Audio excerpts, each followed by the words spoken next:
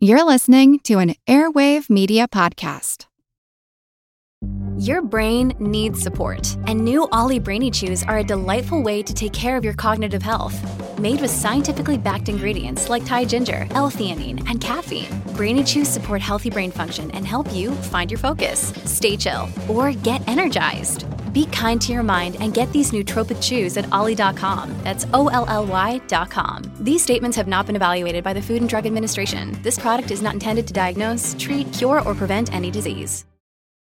Look, Bumble knows you're exhausted by dating.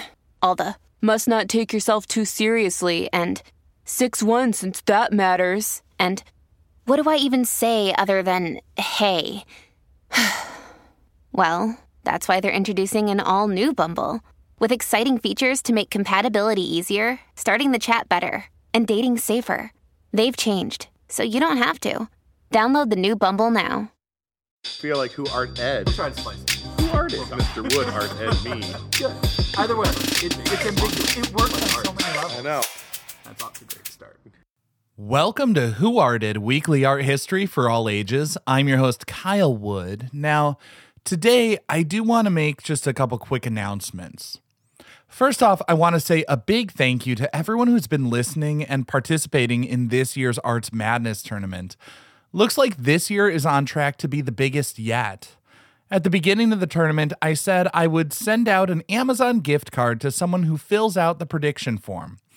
At first, my plan was to give the gift card to someone who made a particularly compelling case for their chosen piece. But then, you all had so many great persuasive arguments, I could not choose and ended up picking at random. Congratulations to listener Tessa, who picked Christo and Jean-Claude. She said, quote, I think this artwork will win due to the emotional impact it has on the audience. All of these different artworks are amazing and inspiring, but encapsulating a picture of love has a warming effect on the human mind, as is expressed in this art piece.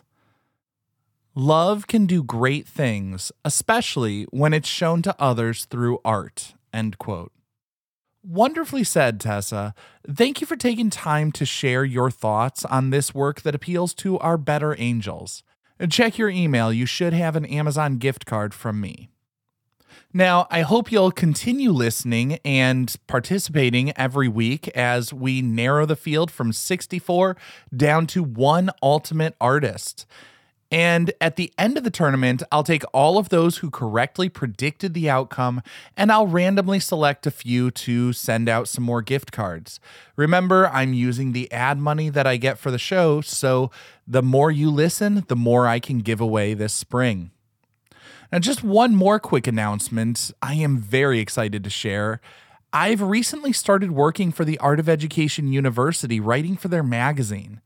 I've been a longtime reader, but now I'm getting to participate on the other end of it, as my first articles will be coming out in March. Today, I want to actually give a shout out to Chelsea Solano's article, 6 Seedy Parts of the Art World Art Educators Love to Teach. I'll link it in the show notes, but in the article, she mentioned Han van Meegeren. I personally love a good caper or con, so today I'm putting in an encore presentation of the unbelievable story of Han van Meegeren, the forger so good nobody believed him when he admitted his fraud. I will, of course, have a new episode this Monday.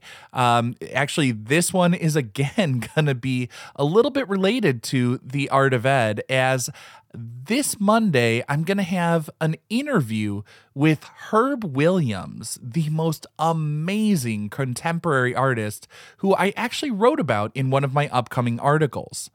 So be on the lookout for that. The way it's going to work this March, I'm going to have some new episodes every Monday and probably just some fun Friday capers, cons, and other just bananas stories from the art world. But now, on to Han van Meegeren. It's probably not a name most of you know. There was nothing particularly special about Han van Meegeren in the early days. He grew up dreaming of being an artist, and much to his father's disappointment, he decided to go to art school. He attended the Royal Academy of Art in The Hague, and after graduation, he taught art as well as selling some of his own sketches. He actually started to get some attention for his sketches of plants and animals, but with more attention came more scrutiny. After his second solo exhibition, one critic said that Van Meegeren had, quote, every virtue except originality. Basically, it was technically strong, but it was boring and uninspired. Well, Van Meegeren could not handle that criticism. He quit painting. He just went off about, how modern art was terrible and all this other stuff. He moved to the south of France. It sounds like it was a pretty epic tantrum. But here's the thing. This wasn't the end of Han van Meegeren. This was just the beginning. This was the point where Van Meegeren broke bad. The late 1930s was a rough time in Europe. Nazis were on the rise, the museums began hiding their most treasured works, even shipping them off to safe locations. As all of these works were floating around in the art world, and many pieces were being hidden, Han van Meegeren emerged as an art dealer. Specifically, he talked about having some lost Vermeers. As I explained in the previous episode about the Vermeer stolen from the Isabella Stewart Gardner Museum, there aren't a lot of Vermeer paintings, and much of his biography is unknown. There are, however, some historians who believe that Vermeer studied under an artist who was heavily influenced by Caravaggio. Van Meegeren was celebrated for bringing the world the gift of these lost Caravaggio-influenced Vermeer paintings. The critics loved the paintings, and they loved Van Meegeren for discovering these lost works. He sold them for huge amounts, and over just a few years, he amassed a fortune of about $30 million in today's money. The thing is, Van Meegeren would sell to anyone with money, including the Nazis. Hermann Goering, Hitler's vice-chancellor, was also an art lover. He particularly loved the Vermeer painting he got from Van Meegeren. So, in the 1940s, after the war, as they were looking at all of Goering's ill-gotten works, they started to investigate where did Goering get that Vermeer painting. And they couldn't find a lot about it, but they did trace it back to Van Meegeren.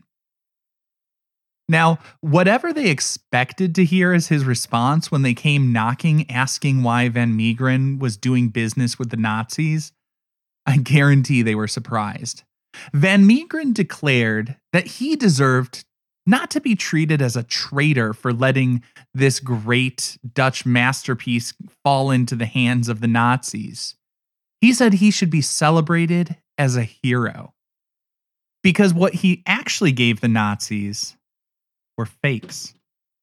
He claimed that by selling and trading these forgeries, he was able to get 137 authentic Dutch masterpieces from the Nazis. It was an interesting defense, and like I say, he was on trial for treason. He was facing execution.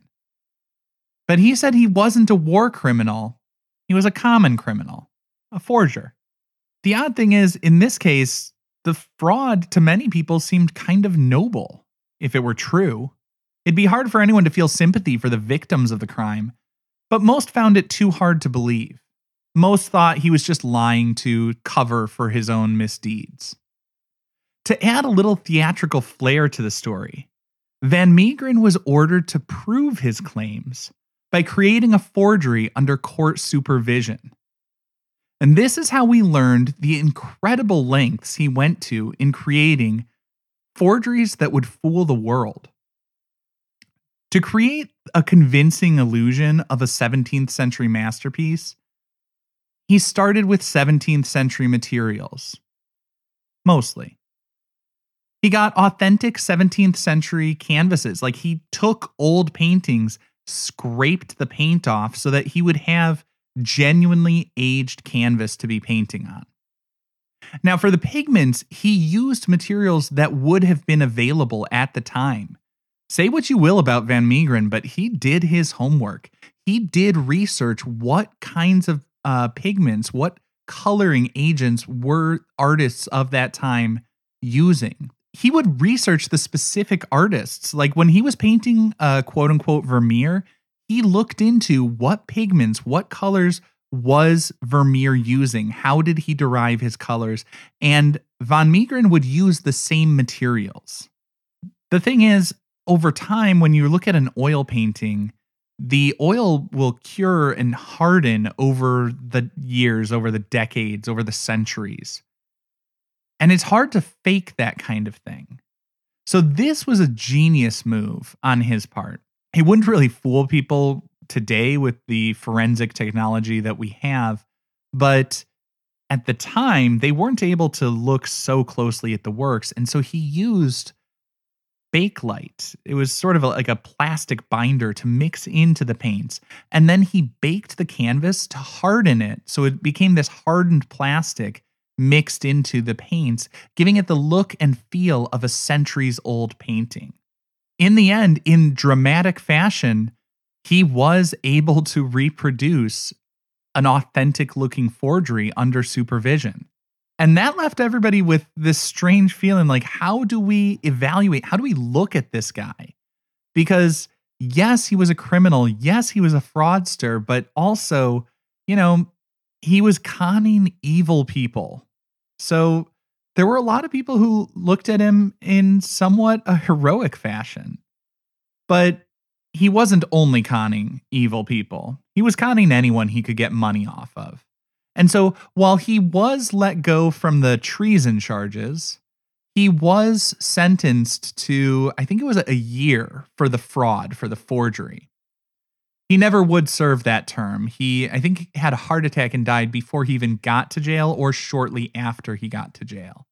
But in the story of Van Meegeren, I think the most just amazing irony is he's got to be the only con man in history who had to go to such great lengths to prove to everybody that he was a fraud to get himself out of trouble. I think the other thing that's really interesting about the Van Meegeren story is what it tells us about what we're valuing in art. I mean, the Van Meegeren paintings, when he had his own name attached, were dismissed as unoriginal and not particularly special. But when he slapped someone else's name on them, I mean, when he said it was a lost Vermeer or some other work by a well-known and respected established artist, everybody celebrated those works as astonishing masterpieces. I'm no fan of Van Meegeren and no fan of forgeries, but it does raise some interesting questions. And like all great works of art, all great creative endeavors, his forgery scheme worked on several levels. And there are some different ideas and different takeaways you can glean from it depending on your perspective. You could look at him as a liar, a fraud, a jerk, and a greedy person who was just out to make a quick buck. You could look at him as someone who was sort of calling out the emperor has no clothes, exposing that, what people are really chasing in the art world is the status of a label, that something that has that seal of approval is automatically celebrated, regardless of the quality. I think one thing we can all agree on, no matter what your perspective and what you take away from the Van Meegeren story, doing business with Nazis is always a bad idea. This concludes this week's episode of Who Arted, part of the Airwave Media Podcast Network. If you found this tolerable, please leave a rating or review on your favorite podcast app. You can find images of the work being discussed this week and every week on social media at Who Arted Podcast on Twitter, Instagram, and TikTok, and of course on the website whoartedpodcast.com. Podcast done.